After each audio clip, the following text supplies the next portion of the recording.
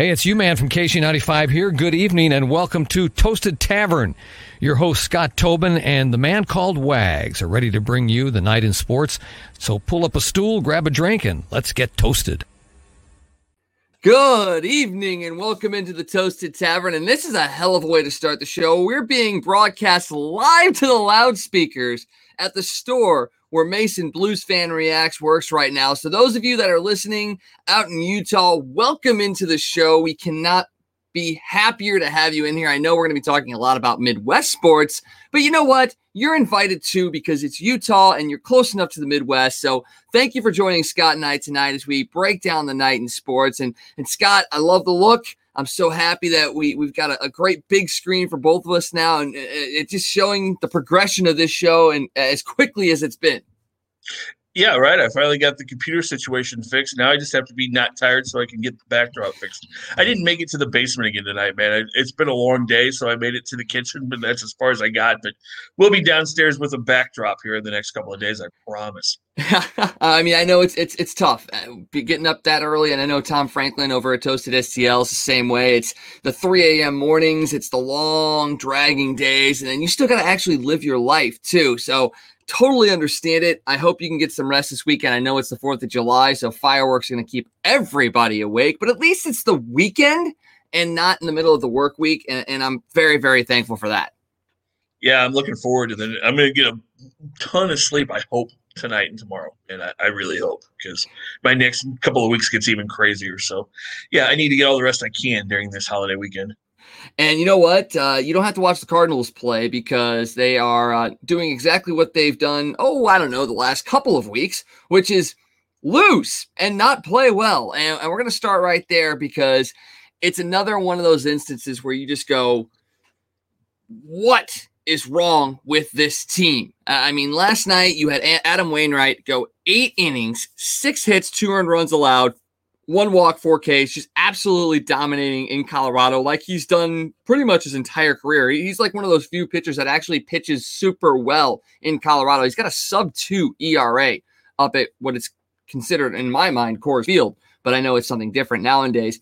But then you have Giovanni Gallegos come in the bottom of the 9th, and we had just gotten done talking over the last 2 days about how good the back end of this bullpen is. Gets a couple of the first 2 guys out, gets into some trouble, and then just loses a slider to Elias Diaz, who blasts it into the outfield and hits the game-winning 3-run walk-off home run to give the Rockies a 5-2 lead, 5-2 win. And he did it again tonight. Elias Diaz has hit another home run. He tied the game at 2, and then in the 6th inning, the Rockies actually have now gone ahead 3-2. After Yadier Molina gave the Cardinals a 2-0 lead earlier in the game in the 2nd inning.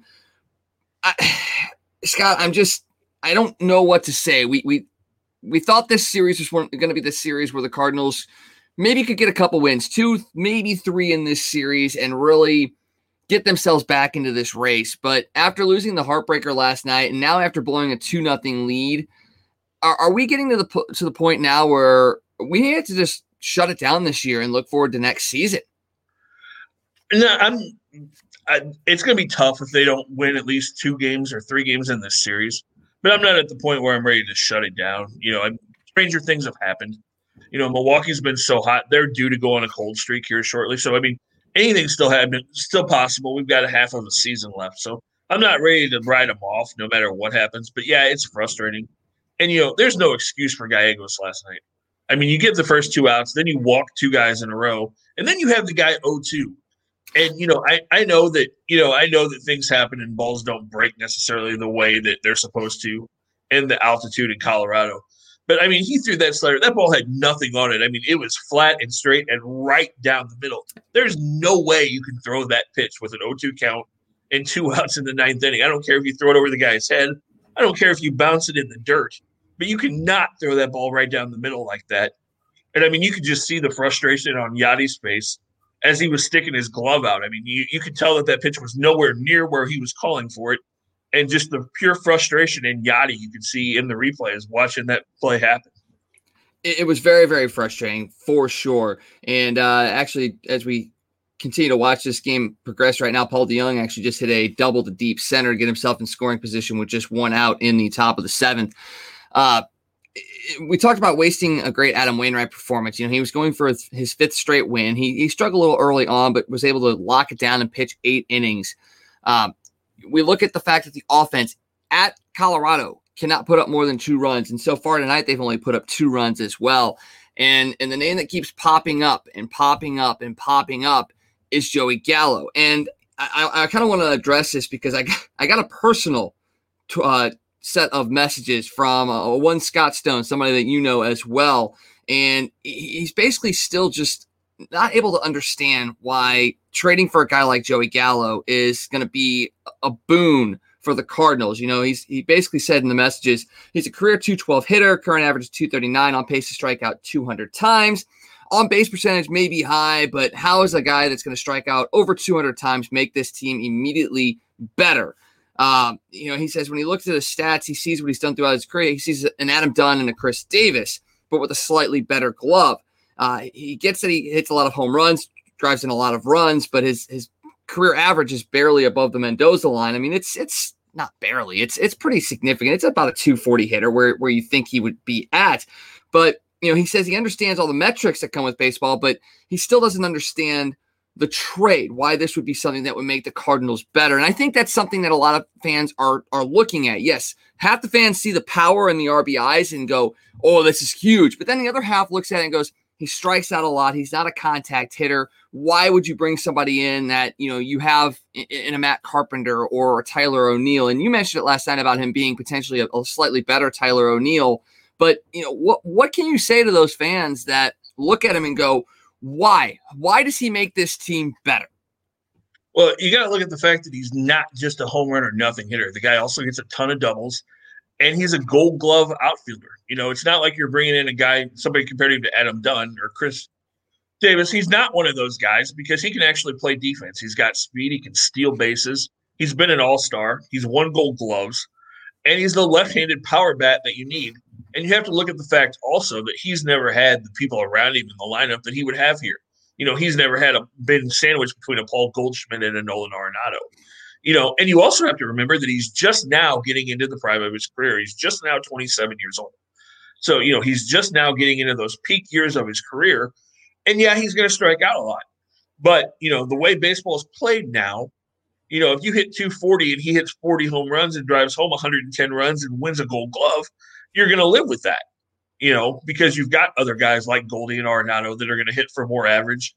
And it's going to balance them out having that left-handed power bat in the middle of the lineup, which is something the Cardinals haven't been able to develop. They were hoping maybe Justin Williams could be that guy. They've been looking for that bat for a while. I'm not saying that Joey Gallo is going to come in here and be the savior, but he's a left-handed power bat that you need to kind of even out your lineup, because you've got a couple of switch hitters, but you really don't have a left-handed bat in your lineup right now. And the Cardinals have struggled against right-handed pitching this year. So maybe if you get that pure lefty, that helps that out as well. And then it just lengthens your lineup because that's another threat. And like you said, he is a Gold Glove caliber outfielder. Or if you need to, you can switch him out with Harrison Bader or whatever late in games. He's just a threat. Kind of like we talked about, the rest of this year, you would have 4 pretty good outfielders. And whichever one isn't playing that day goes to your bench, which then lengthens your bench and makes them better as well. And I'm right there along with you. I mean, I was a little skeptical at first, but then as you start to dig deeper into the why behind it, it makes sense. And I believe he's under team control for next year too, is he not? He is, yeah. He's not making a ton of money, no. Yeah, and if you can get him for the right price, it makes a ton of sense. And kind of echoing that is what Arenado said last night. Cards should be buyers at the deadline. Mason says, I sense a little bit of subtle disgust there when a player says that. But then you also sent out today that the Rockies insider from The Athletic thinks the Cardinals make the most sense for the Rockies to make a Story/Gray trade, and that the Rockies might have interest in Paul DeJong. And I was watching the game tonight, and they were talking about Paul DeJong. I was watching the Colorado broadcast, and they've been talking about Paul DeJong. Are we on the cusp potentially of maybe seeing a deal like this happen, even with the trade of Nolan Arenado in the offseason? Could we see a Story Gray trade with DeJong involved? Because it seems like a lot of people are talking about it. You know what? When I heard that today, it was like, okay, that makes a lot of sense. And I got a little bit excited because you heard the Colorado insider from The Athletic say, this makes the most sense for the Rockies. and everything. And then I heard Brad Thompson, and they kind of posed that question to him and said, what if it was like a Zach Thompson, Paul DeYoung, Andrew Kisner for Trevor Story and John Gray? And Brad Thompson said, I wouldn't do it. And he said, the reason I don't do it is because I don't think you can get Trevor Story to come back here. Not that he wouldn't want to, but he doesn't think that the Cardinals would be willing to pay Story and Arenado the kind of money to have those two guys be in the middle of your lineup, because, it's probably going to take $200 million or more to sign Trevor Story long-term. You've already got that money committed to Arenado. You've got over $100 million committed to Goldschmidt. I just don't know that the Cardinals would do that. I mean, maybe it's a situation where Nolan Arenado goes to the front office and says, hey, here's the guy, I want you to make this move. Then maybe you have to think about it. Maybe it's a situation where Arenado's telling Story, all of the things that Arenado heard from Matt Holliday and Larry Walker and those guys, that maybe Story would come here and take a little less money to re-sign, to play with his buddy Arenado and kind of experience the Cardinal thing. But whether John Mozeliak would make that move or not, I'm just not sure. It is difficult to say. And who's to say that a guy like Arenado, because he's already kind of done it already, says, hey, I'll defer even more money to allow you guys to bring in a guy like Trevor Story so I can play with a friend, so I can have that tandem over there and just let's have fun and go win championships. Nolan strikes me as a guy that would do something like that when it comes to winning. I mean, I wouldn't say he forced himself out of Colorado to go win, but he realized that Colorado was not building towards that. And he basically said, I want to go somewhere that will win. And he facilitated a trade to the Cardinals. And now that he's here, and the fact that he has an opt-out potentially after this season too, and once again, I don't think he's going to use it. I think he really does enjoy playing in St. Louis. He sees that there's $70 million coming off the books next year and that the Cardinals will probably make improvements. I think he's sticking around. You look at it, and he seems like a guy that really wants to be here. And if you bring in a guy like Story, I think between the two of them, and yes, you want to break the bank as a free agent, no question. But I think between the two of them, they will find a way to make it work for the Cardinals so that they can both be here, stay competitive, and go out and win some championships. Yeah, you would hope so. Hey, maybe we can have Nolan Arenado Day, kind of like Bobby Bonilla Day, where he just defers money till like 2060 or something, and Cardinal players have done that in the past. I mean, Jim Edmonds did that. Scott Rowland did it. Chris Carpenter did it. So it's not out of the norm for Cardinal players to do that, to kind of defer money to make things work so that you can have a bunch of star players on your team. So we'll just see how it plays out. I mean, it would be an interesting situation. I said the other day I would trade DeYoung straight up for Story. But if you could get John Gray in that and not have to give up, Libator or Gorman or something, then I'm in. Then let's see if we can make that work. And maybe, you can still make a run this year and get Story to re-sign and have a dynasty kind of in the making once again in St. Louis.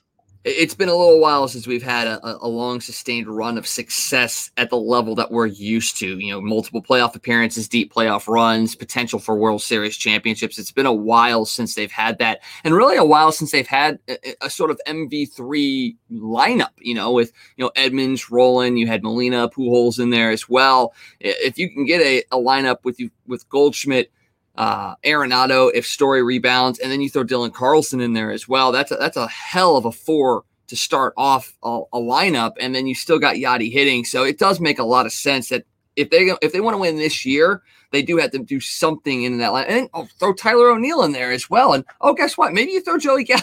I mean, all of a sudden we're playing fantasy baseball, video game baseball, where we're just putting everybody on the team and seeing what fits essentially. And Mason ask the question, where does the blame lie in a team's struggles? Oftentimes in baseball, the management is the first under scrutiny. But when do you start looking at the players and start expecting more of them? And that's just not a baseball thing either, because you see it in hockey, you see it in football, you see it in basketball, where upper management doesn't really get the pink slip, which you would say. It's more managers and then players get traded away. So, I mean, management, I think, is always under scrutiny, but it's usually the players and the managers that feel the axe fall on them. Yeah, and in baseball, a lot of times it's a pitching coach or a hitting coach that's the first one to take the fall. And going back to that, I don't know if you've caught it, but Mike Schilt has made some interesting comments the last couple of days. We heard John Mozeliak kind of defend Jeff Alberts last week, saying, we got to make sure the right voices are getting to the right players. Schilt's pretty much come out the last couple of days and said, okay, this offensive philosophy is not working. We've got to get back to playing some small ball, not trying to hit everything out of the ballpark, hitting line drives, hitting gaps, doing little things, advancing runners. And so it's almost like Mike Schilt is kind of going after Jeff Alberts and kind of pushing back against what Mozeliak has said the last couple of weeks. And if you have that kind of divide in philosophy between your manager and your general manager and your hitting coach as to what you're going to do or what kind of team you're going to be, that's a pretty big problem. And when you think about it, when Matheny got fired and Mike Schilt came in and everybody was so excited and that team went on such a run at the end of 18 and almost made the playoffs, you have to remember that that was the kind of ball they played. Everybody was so excited because Schilt came in and they were stealing bases. And remember, that's when Harrison Bader was kind of on fire and beating out ground balls and bunting and stealing bases. And, they were playing really exciting baseball. Everybody was fired up. And then as the last couple of years have come and gone, they've kind of gone away from all of that. And they've gone back to we're swinging for the fences and it's all about, lift and all of this stuff, the metric side. So if Schilt's saying, okay, we need to go back old school, and the hitting coach and the general manager are saying, no, that's not our philosophy, that's going to be tough on the players because the players are kind of stuck in the middle there because they're getting two totally different messages from, upper management and then their hitting coach. So, that's a pretty big problem that, if Schilt keeps talking back, kind of going at a different philosophy, you wonder if Mike Schilt's job could be in jeopardy because you can't imagine that if he's got a different philosophy than what John Mozeliak has, how long can that really mesh? Not very long because somebody's going to go rogue and it's either going to work out well for the team or it's going to blow up in somebody's face. And that's not something you want to see with this organization. And at this point, you almost have to sit there and say, the DeWitts have to step in and figure out what they want to do. Do they want to ride the horse of John Mozeliak and his philosophy and let Mike Schilt go? Or do they sit there and go, Mike Schilt's the guy we want. He's a face. He's personable. The players like him. We can see success in his future. Maybe it's time to part ways with Mozeliak. I mean, remember when Walt Jocketty left as well? I don't think it was necessarily Walt Jocketty wanting to leave St. Louis. I think it was more about promoting Mozeliak and getting a different philosophy in here. Well, I feel like he's been here just as long, if not longer, than Walt Jocketty was here. And maybe it's that time where you start looking at moving a different direction. And whether that's with Mike Schilt or maybe it's bringing in a whole new set of leadership, that's a question that you have to ask as the DeWitts. Yeah, you're bringing in money, but at this point, how many sellouts have the Cardinals had since fans have been back at full capacity? It's only been a couple weeks, so it's not like it's, a great metric to look at. But if this team continues to play like this and they don't see full ballparks, the DeWitts have to sit there and step in and go, look, we got to get back to where we were at before. Yes, it may be because they like to earn money, but I think truly they want to see the Cardinals succeed as an organization and be at the forefront of Major League Baseball. When do they step in and say, okay, this is what we want. This is who's staying. This is who's going. End of story. Go on from there.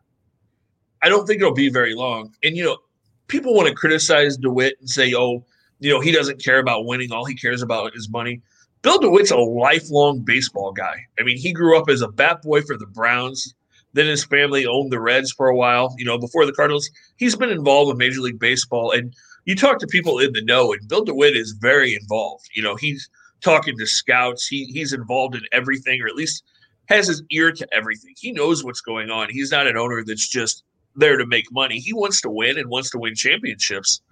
And so I don't think it'll take very much longer for something to happen, whether it is Mozeliak or whether it's Schilt. I think I would be shocked if they have a bad road trip. If we go to the All-Star break and something major doesn't happen, I would be really surprised because you got to remember in 18, it was the night before the All-Star break after that last game that Mike Matheny got fired.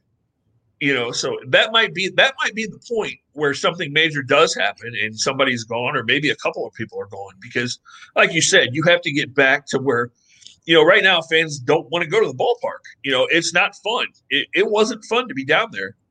There's not a whole lot of excitement when your team's not getting any hits and you're striking out and you're losing 7-1 and 8-2, and your pitchers are walking everybody, and people don't want to be down there for that, and so that's not Cardinal baseball to go to Busch Stadium and see 20,000 people in that ballpark, and the DeWitts aren't going to let that happen for very long. The Cardinal way, the Cardinal legacy means a lot to them, so they're not going to let this fall off. They will step in and do something pretty drastic pretty soon, I do believe.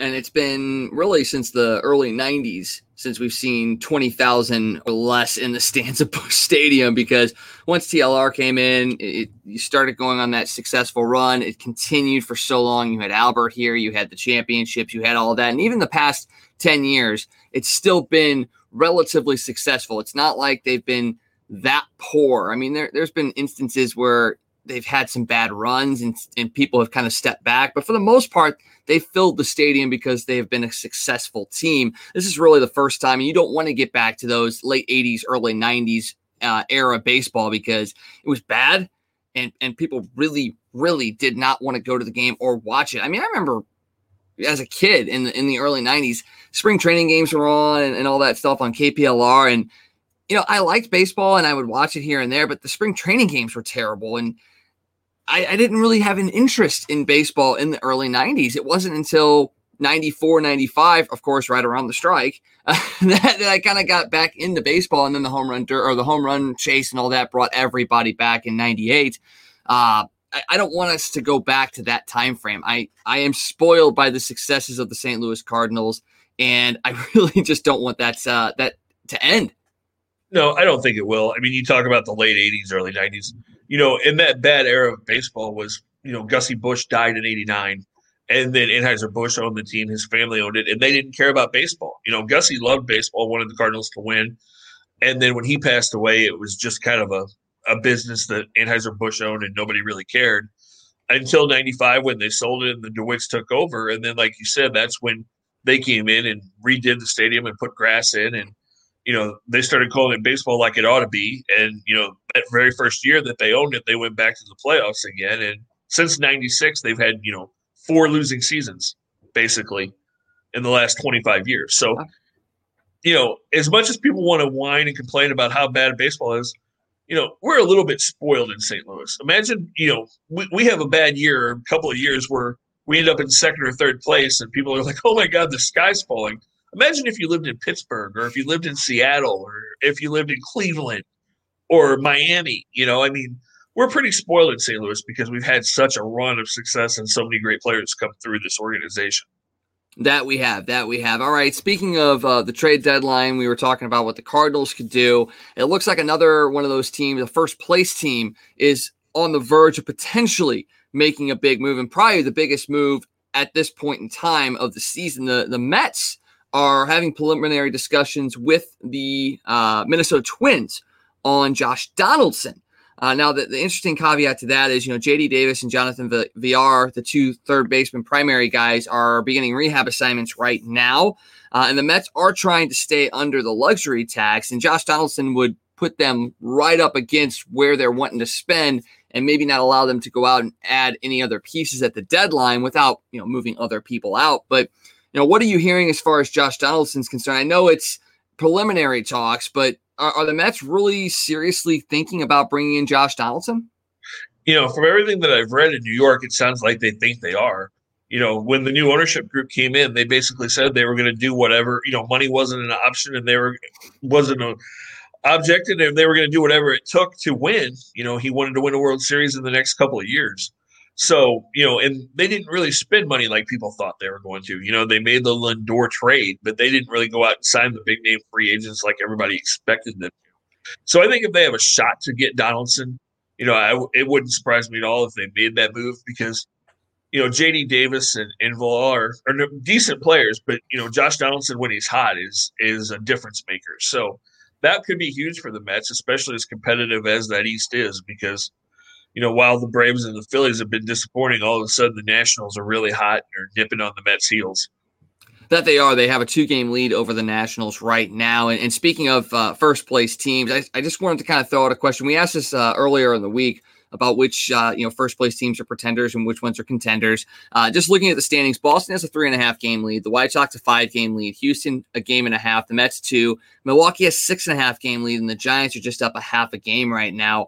And I kind of wanted to see what your thoughts were about, of those 6 teams, which one kind of has the more tedious position? I know you could sit there and say the Giants because they're only a half game out up on second place team, but which team really is kind of at that tipping point where if things start to go haywire, it's going to go haywire quick? I think you could put the Mets in there just because you've got the Nationals coming, and the Nationals know how to do this. They did this a couple of years ago when they won the World Series. I mean, they were like 19-32 at one point that year, and they turned it around, and we're kind of seeing the same thing this year.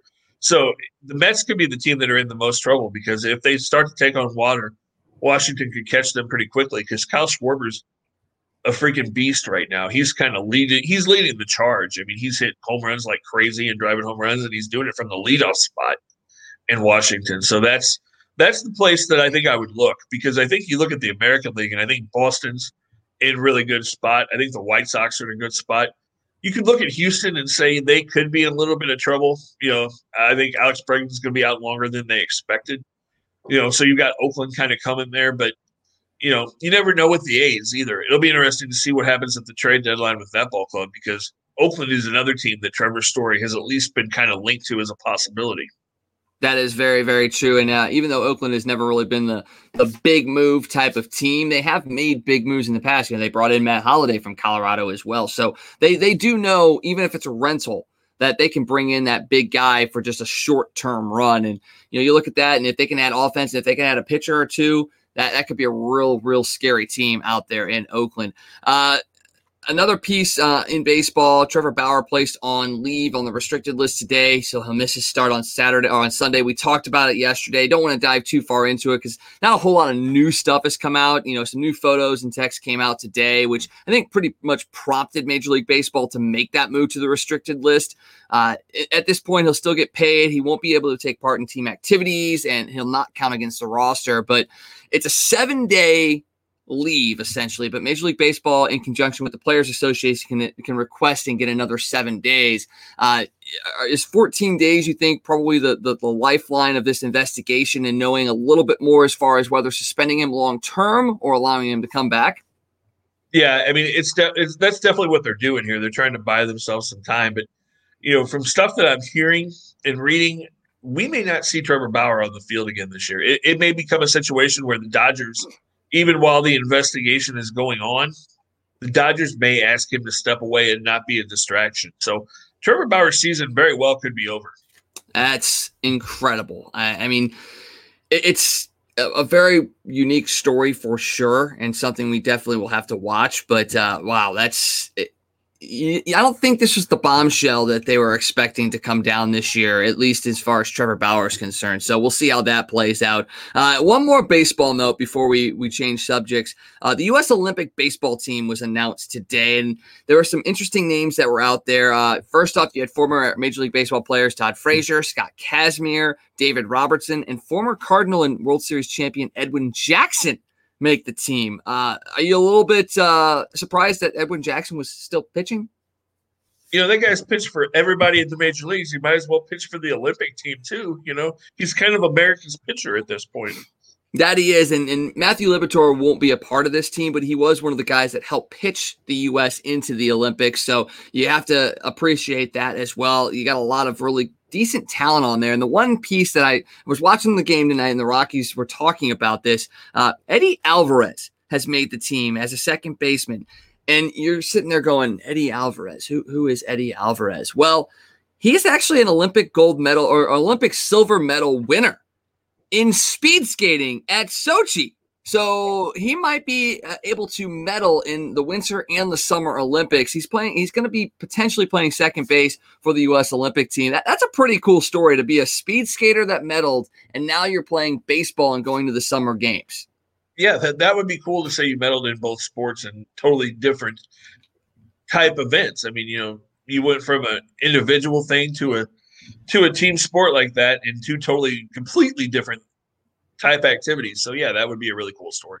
Unbelievable. First game is July 30th against Israel, and I still can't believe the Olympics are coming up as quickly as they are. I'm very excited for this. The summer games, I mean, I love the winter games, but there's something about the summer games that's just the uniqueness, the amount of events that are taking place. I know the winter's a little bit smaller, a little bit more confined, but so many great events that are going to go on at the Olympics, and I'm glad that baseball's back. It's going to be really interesting to see how that plays out this year for sure.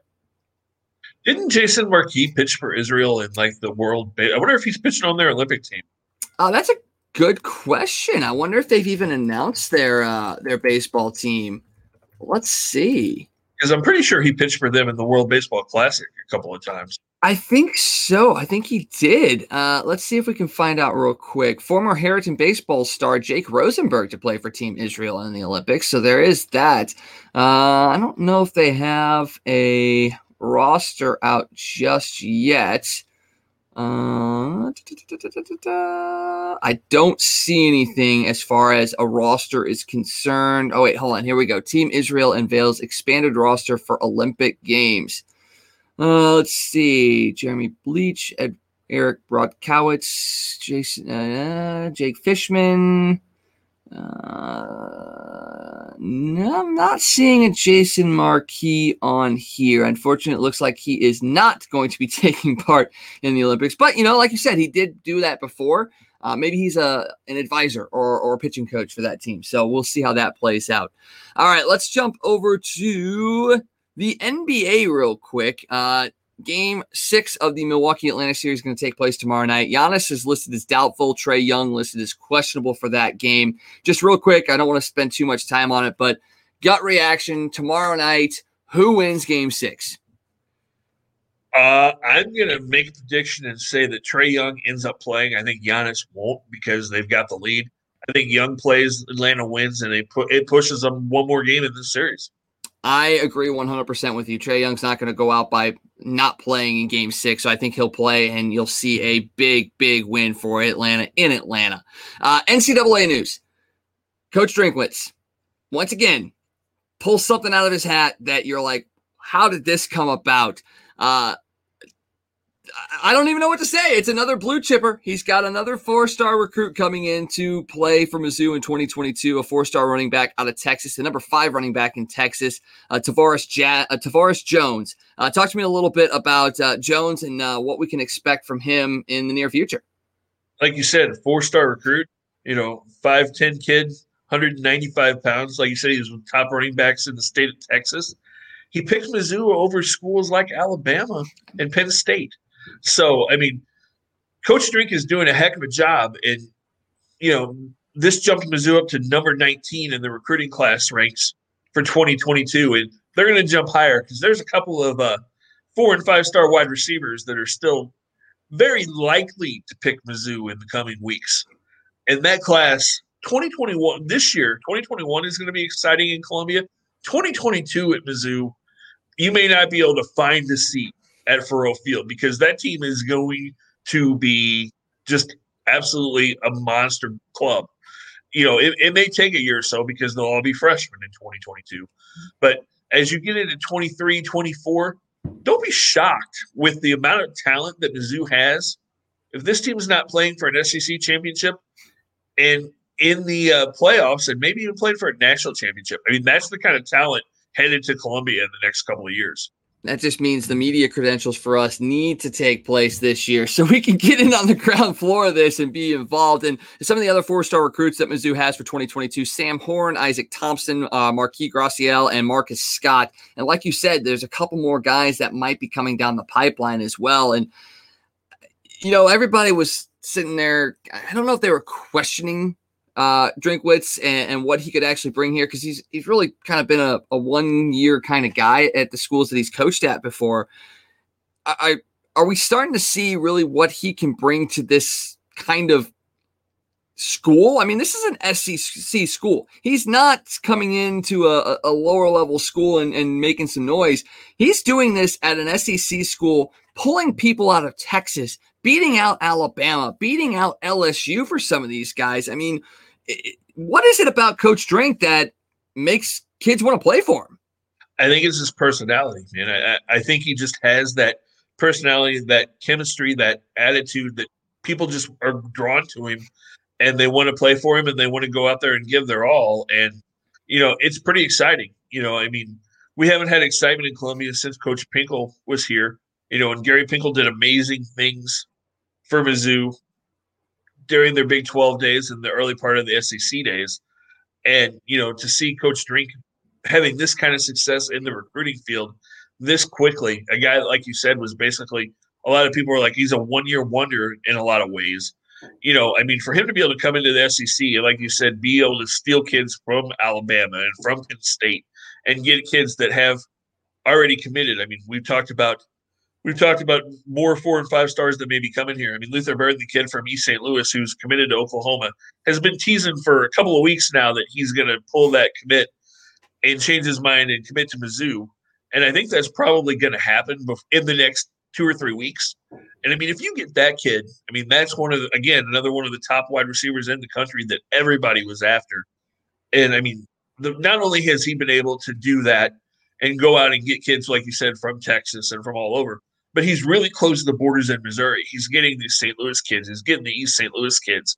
And that's something that even Coach Pinkel really struggled with. I mean, he did get Jeremy Macklin, and he got a couple. But, there were a lot of guys that still weren't sure they wanted to go to Mizzou. And all of a sudden, Coach Drink has been able to say, hey, St. Louis kids, Columbia is the place you want to be. You don't want to go to Alabama. You don't want to go to Clemson. You want to stay at home, and you want to come to Mizzou and be a Tiger. And, if you're able to close those borders and really get those St. Louis kids and still get the kids from the west side of the state, the Kansas City kids that have always kind of gone to Mizzou, I mean, if you could really close ranks in this state and get the cream of the crop in Missouri and then be able to go into Texas, go into Florida and get a couple of those kids every year, this program really can be legit in the SEC. So are we this is the big question for me, is because the SEC style of play is a lot different than what it was in the Big 12. And even in the Big 12, Mizzou had success, but they also didn't find the success that they could have, with playing the Oklahomas, the big offensive lines, the big defensive lines. In the SEC, it is definitely a heavy style of play, although we're starting to see a little bit more of that widespread offense. I mean, you saw it with LSU, especially with Joe Burrow. Is Coach Drink building a program that will be able to compete in the SEC, but also be an SEC type team that can compete against the other conferences? Is that what we're seeing here? Yeah, I think you are, because like you said, the SEC is different than it has been in the past. It's not that big, powerful Alabama team that we remember from the 90s. Those Alabama LSU games that was 6-3 and, just knockdown, drag out type games. The SEC's really opened up in the last few years. And, he's going out and getting the most athletic kids, the fastest kids, and some big kids on the lines too. So I think you are going to be able to compete. I think you're going to be able to compete with the Alabamas and the Georgias and the Floridas. And, I think Mizzou's going to be a real threat in the SEC in the next, like I said, 2 to 3, 4 at the most years. They're really going to be a team knocking on the door for SEC championships. And that's music to my ears, because even in the years, especially the last couple of years with the sanctions and all that kind of stuff, it's just been a hard time to be a Mizzou Tigers fan, even with the excitement that's kind of been building the last couple of years. So nice to know that this upcoming year we're starting that process to get even better and better and better. And you've got the upgrades at Faurot Field and all that kind of stuff. It's just going to be a fun time to be a Mizzou Tiger fan. Even though I didn't go there, it's still fun to be a Tiger fan. Let's keep the football train rolling. A couple of other close to home news stories that I want to get your take on. First off, the Bears. They're getting closer and closer to moving out of the city of Chicago and moving to Arlington Heights. There are some things as far as clauses that were very similar to St. Louis as well about moving that team out of there. I don't think you have a shady of an owner as Stan Kroenke up in Chicago, but what's the feel and the mood you think about the Bears potentially leaving Soldier Field? Yeah, I think it's kind of torn. There's old school Bears fans that don't want him to leave Soldier Field. And then there's other Bears fans that are like, okay, we need a new stadium. Let's kind of move into the next generation of Chicago Bears football. And while it is moving them out of Chicago, it's not like he's moving them out of the state or moving them Yeah. across the country. He's just moving them a few miles away.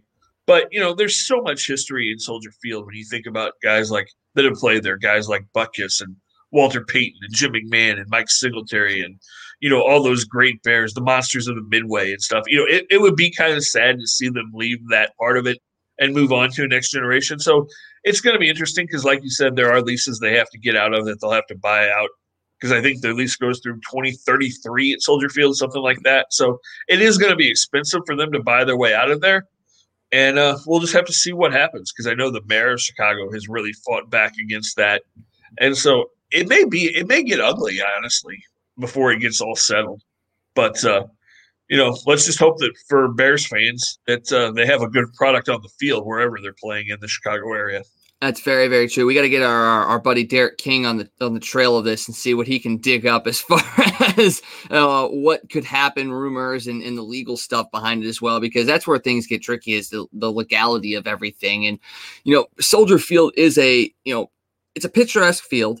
Yes, maybe it could use some upgrades, and it's difficult to get to. And I think that's the big piece of it all is that Soldier Field is kind of separated from everything in Chicago. It's kind of off on its lonesome, and it's hard to get to as well. And I get the feel that they want to move to Arlington Heights, not because Soldier Field is bad, but because this can give you that entertainment complex, like what they're doing in LA, like what the Cardinals have done with Ballpark Village, like what the Kansas City Power and Light District is like they want, I understand that that's kind of what they're trying to go towards, but I still don't know if you can remove a team like that from such an iconic place, especially when there's really no bad blood. It's not so much that they're trying to leave for a certain reason or anything like that. I just feel like they want to try and get the experience to be enhanced for the fans and be able to allow fans to get there easier, congregate, tailgate, all that kind of stuff. I think that's the whole impetus behind it all.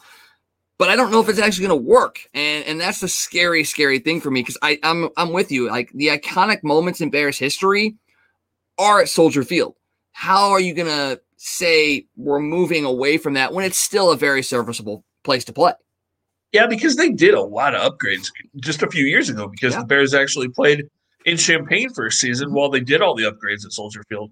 And I don't know if you've ever been there, but Soldier Field is a very, very cool stadium. I've driven past it. I have not actually gotten a chance to experience a game there, but even just watching it on TV, you get the feel like that's that classic stadium. And Chicago's got a couple of those with that. And, Wrigley Field. So having those kind of icons there and maybe moving away from one, that's a hard thing to take. Other news and notes in the NFL, and this is more for you because you're a huge Dallas Cowboys fan. Do you know they're going to be featured on Hard Knocks again this year? Why? Because of the drama. You got Dak Prescott coming off of injury. You got Mike McCarthy trying to actually get his team to believe in him. And it's the 20th season. I mean, come on. Why would you not have the Dallas Cowboys on there? It's the third time the Cowboys have appeared on this show. And like I said, there's a lot of drama surrounding the Cowboys. So at least it'll make appointment television. I guess. The Cowboys are just such a mess. It's hard to really even pay attention to them because they're going to be really bad at it. They have no defense. That team, they may score a ton of points just like they did last year. But if they win games, they're going to have to win them 45-41. It's just, they're not going to stop anybody. And who knows? I know Dak's coming back from the injury, but who knows if he'll be exactly the same Dak when he comes back from that injury. It may take a while. And, we saw Zeke wasn't really that good last year. So, I'm just not expecting a lot from the Cowboys. Neither am I. And I know you weren't excited about the Mike McCarthy hiring, and I know a lot of fans are not excited about the Mike McCarthy hiring. And after year one, you're kind of like, why is he still here? So it's going to be a very interesting season in Dallas for sure. What are your thoughts on McCarthy? You think he can actually get this team back to where they were at, or is it just a placeholder like some of these other guys? No, back to where they were 25 years ago. Oh no, when they were actually relevant. Even 5 or 7 years ago, when they were at least partially relevant. Until Jerry's gone, and I hate to say that because Jerry Jones did a lot in Dallas in the 90s to make that team relevant again and America's team again. But until he's gone and not helping make decisions, I don't see that team being competitive because like you said, it's more of a TV show. It's like a reality TV show wrapped around a football team, basically. And, you said McCarthy, why is he still there? We said that for 10 years with Jason Garrett, it felt like. So, he's a Jerry Jones guy. So, even if they're horrible, Jerry's going to keep him there. And, yeah, I look for the Cowboys to be somewhere around 6-10. Ouch. Well, we talked a couple weeks ago about how we think the Giants might be a dark horse team. The Washington football team might actually be somewhat improved as well. So there are other teams in that division that could be better. Philadelphia even may be better. Maybe not. I mean, it depends on what Jalen Hurts does this year. So Dallas was America's team in the 90s and into the early 2000s. That moniker is still used by the Cowboys, but not necessarily by the NFL as a whole. If you look at it right now, we talked about the New England Patriots being America's team for a very long time, but that was when Tom Brady was there. If you're looking at it right now, who would you label as a team that could be considered America's team and one that, in St. Louis, we could go out and maybe root for?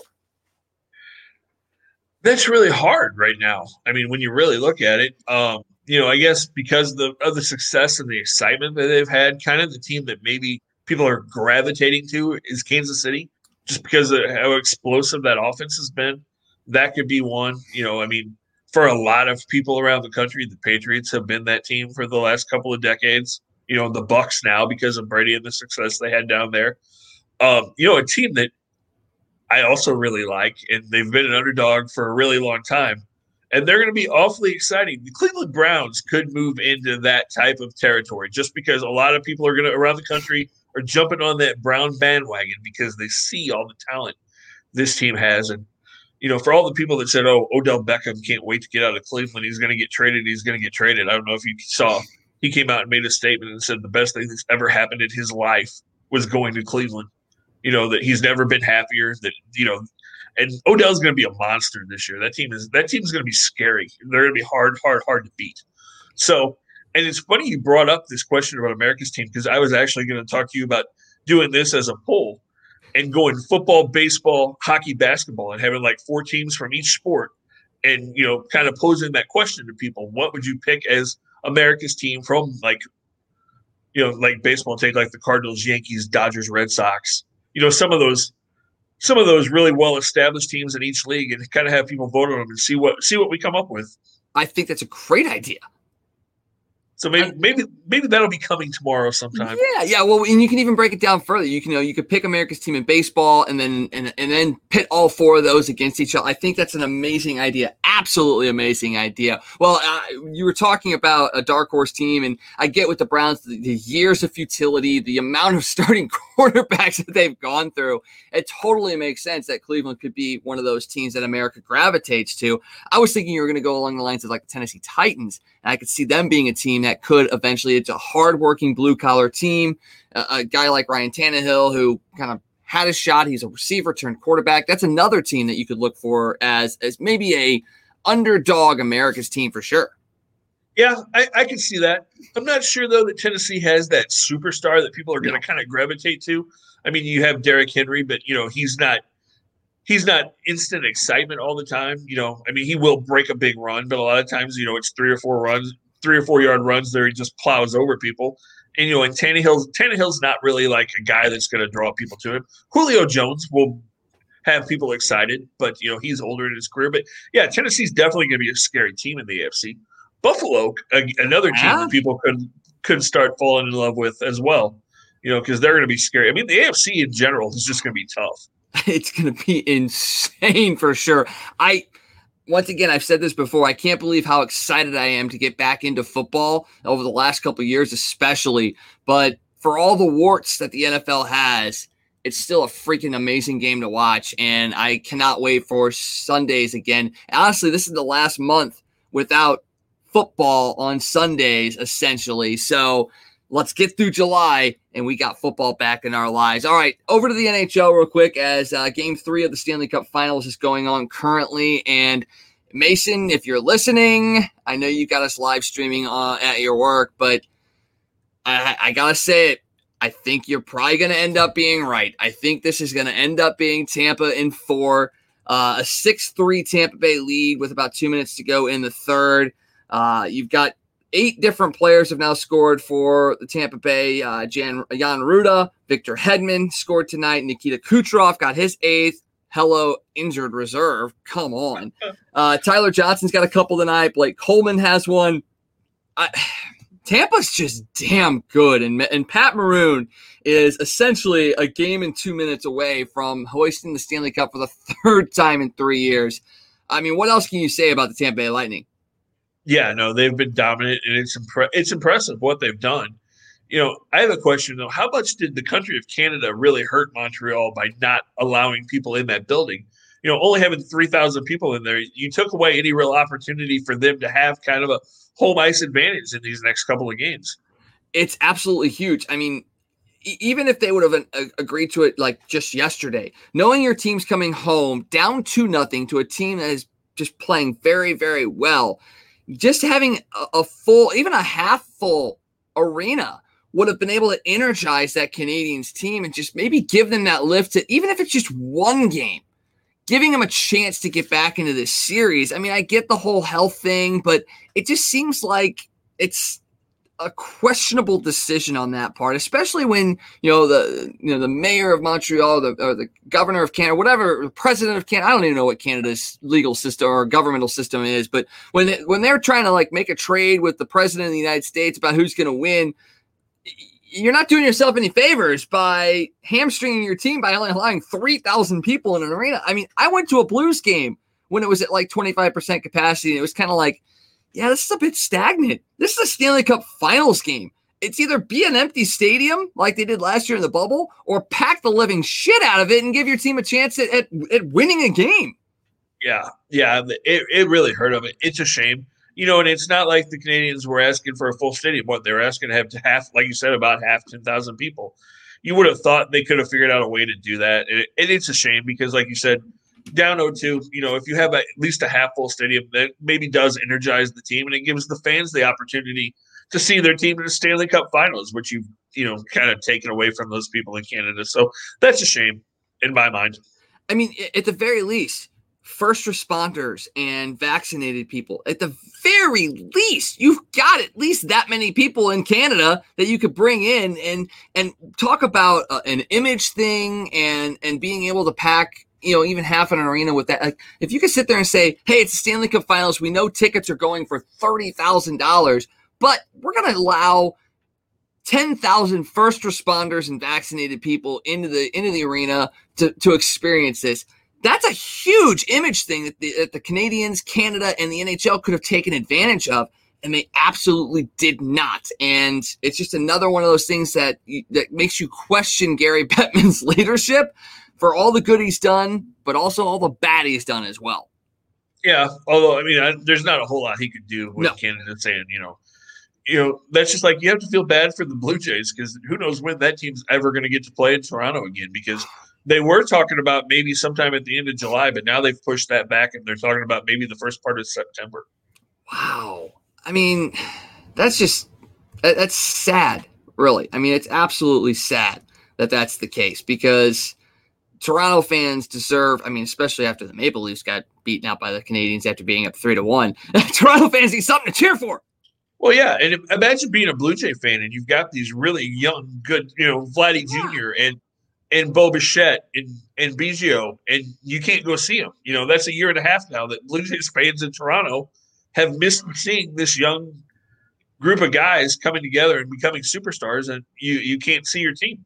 And you can't cross the border to go see them play in Buffalo. I mean, you can't do any of that stuff. You have to see them on television, and that's just a sad, sad thing. And Toronto's sitting at 42-38. They're 8 games back of Boston, but they're having a really good year this year, even with the pitching that isn't all that great. But it is the American League and the American League East. You don't have to have great pitching. You just have to have decent pitching in order to compete in the AL East. Well, in talking about pitching in the AL East, how crazy is it that the Yankees have decent pitching and their offense is doing bad, and there's even rumors that the Yankees may be sellers at the deadline? That would be something you've never heard of, at least in my lifetime. The Yankees as sellers. That's just insane to even think of for sure.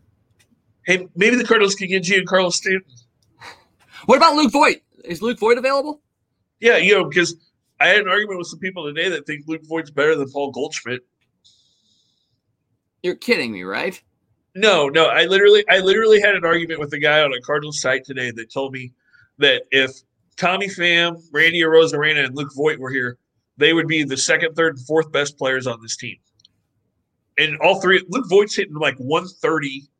Tommy Pham's got like 6 homers and 25 RBIs, and Rosarena's like a 250 hitter. But they'd be better than Goldschmidt and O'Neill. No, not at all. And Darkness chiming in, is Garrett Cole available with the laughing emoji? and I you're right. Boston definitely we thought was going to improve, but not first place and having a 3.5 game lead right now. I don't think that was in the cards at all, in my mind at least. No, and I was thinking about this today on the old show that we used to do when we did our baseball previews. Our former co-host, I believe, picked the Red Sox to finish dead last this year. Yeah, worse than Baltimore. I think you're right. But you never know. It's bound to happen at some point. Yeah, but you definitely know. You definitely know. All right. Anything else before we get out of here tonight, Scott? One other bit of football news. Aaron Rodgers did not opt out with the COVID thing today, so he is still eligible to play. And the Green Bay general manager, that situation is not getting any better because I don't know if you heard this, but he came out today and said they've not gotten one offer for Aaron Rodgers. There's been no legitimate offers. There's no interest around the league from anybody for Aaron Rodgers. So for the Packers to GM to come out and say that today on a day that Rodgers could opt out, I mean, are you just kicking the guy, hoping that he doesn't come back at this point? I mean, that's not mending any fences. Going, nope, nobody wants him. Nobody in the league wants him. Trade him. Basically said couldn't trade him if we wanted to. I mean, I don't know what that says, but if I'm Aaron Rodgers, I'm sitting there going, yeah, I'm definitely not coming back. And screw you guys, I'm going home. That's Eric Cartman right there. Yeah. I heard those comments today, and I'm like, how dumb is this guy? I mean, seriously, I just don't understand. And then another bit of Packer news to really throw some dirt on Packers fans. Davante Adams came out, and he's a free agent after this year. Yep. So he is a Packer, but he made comments about how he's really interested in being reunited with his former college quarterback, Derek Carr, with the Raiders next year. I saw that. That's man, that would be definitely kicking dirt on the. Well, I mean, if Aaron Rodgers doesn't come back, if you're Davante Adams, you're in the prime of your career. Are you wanting to go another few years playing with Jordan Love as he progresses to become a quarterback? I mean, yeah, you could sit there and say, yes, I believe in him, and I think I can make him better, and I think eventually we can win championships. Or are you going to go and say, okay, the Raiders will probably pay me a ton of money. I'll go play with a guy that I'm used to playing with. He's in the prime of his career. I'm in the prime of my career. The Raiders are looking pretty good. Yes, you have to go up against the Chiefs, but, in a couple of years, the Chiefs may be on the decline. That might be a really good opportunity for Davante Adams. And honestly, I'd love to see him in the black and silver. I definitely will. Well, imagine if you had Davante Adams and Henry Ruggs playing as wide receivers on that team for Derek Carr. That would be like video game football. But if you're the Packers and Rodgers doesn't come back and Adams is making comments like that, don't you try to trade him before the trade deadline and try to get some draft picks for him? Most definitely. You find every way possible to recoup as much as you can because you're not going to be a good team for the next couple of years. So you do everything that you possibly can to set yourself up. I would totally 100% do that if I were the Packers, for sure. You think Aaron Jones is kicking himself right now for not taking that deal in Miami? Yep. He really is. He is definitely going to be the face of the Packers for sure. But he's going to be the only face for the Packers probably going forward. Oh, man, that's a mess up there. And sorry to all you Packers fans, but you know what? You reap what you sow, I guess. So, all right, well, that's going to do it for us tonight. As we speak, the Cardinals are going into the top of the ninth, trailing the Rockies 3-2. So maybe we have some ninth inning magic tonight. Hopefully, you got Yadier Molina, Tommy Edman, and Paul DeJong due up. So we'll see. Maybe Yadi can hit another home run. We're going to have a weekend break We wish you guys a very, very happy 4th of July. Enjoy it. Be safe. Be smart. And maybe don't watch the Cardinals so you can have a fun weekend. We'll see. We'll see how that goes. For Scott Tobin, I am Wags. Thank you guys for joining us. Make sure you come back every weeknight at 9 o'clock for Toasted Tavern. And John Hewlett, send us out. Hey, it's U-Man here from Casey. For all your sports news, catch the Toasted Tavern with Scott Tobin and the man called Wags, weeknights at 9 p.m. You can follow Toasted Tavern on Facebook, Twitter, Instagram, and YouTube. Let's get toasted.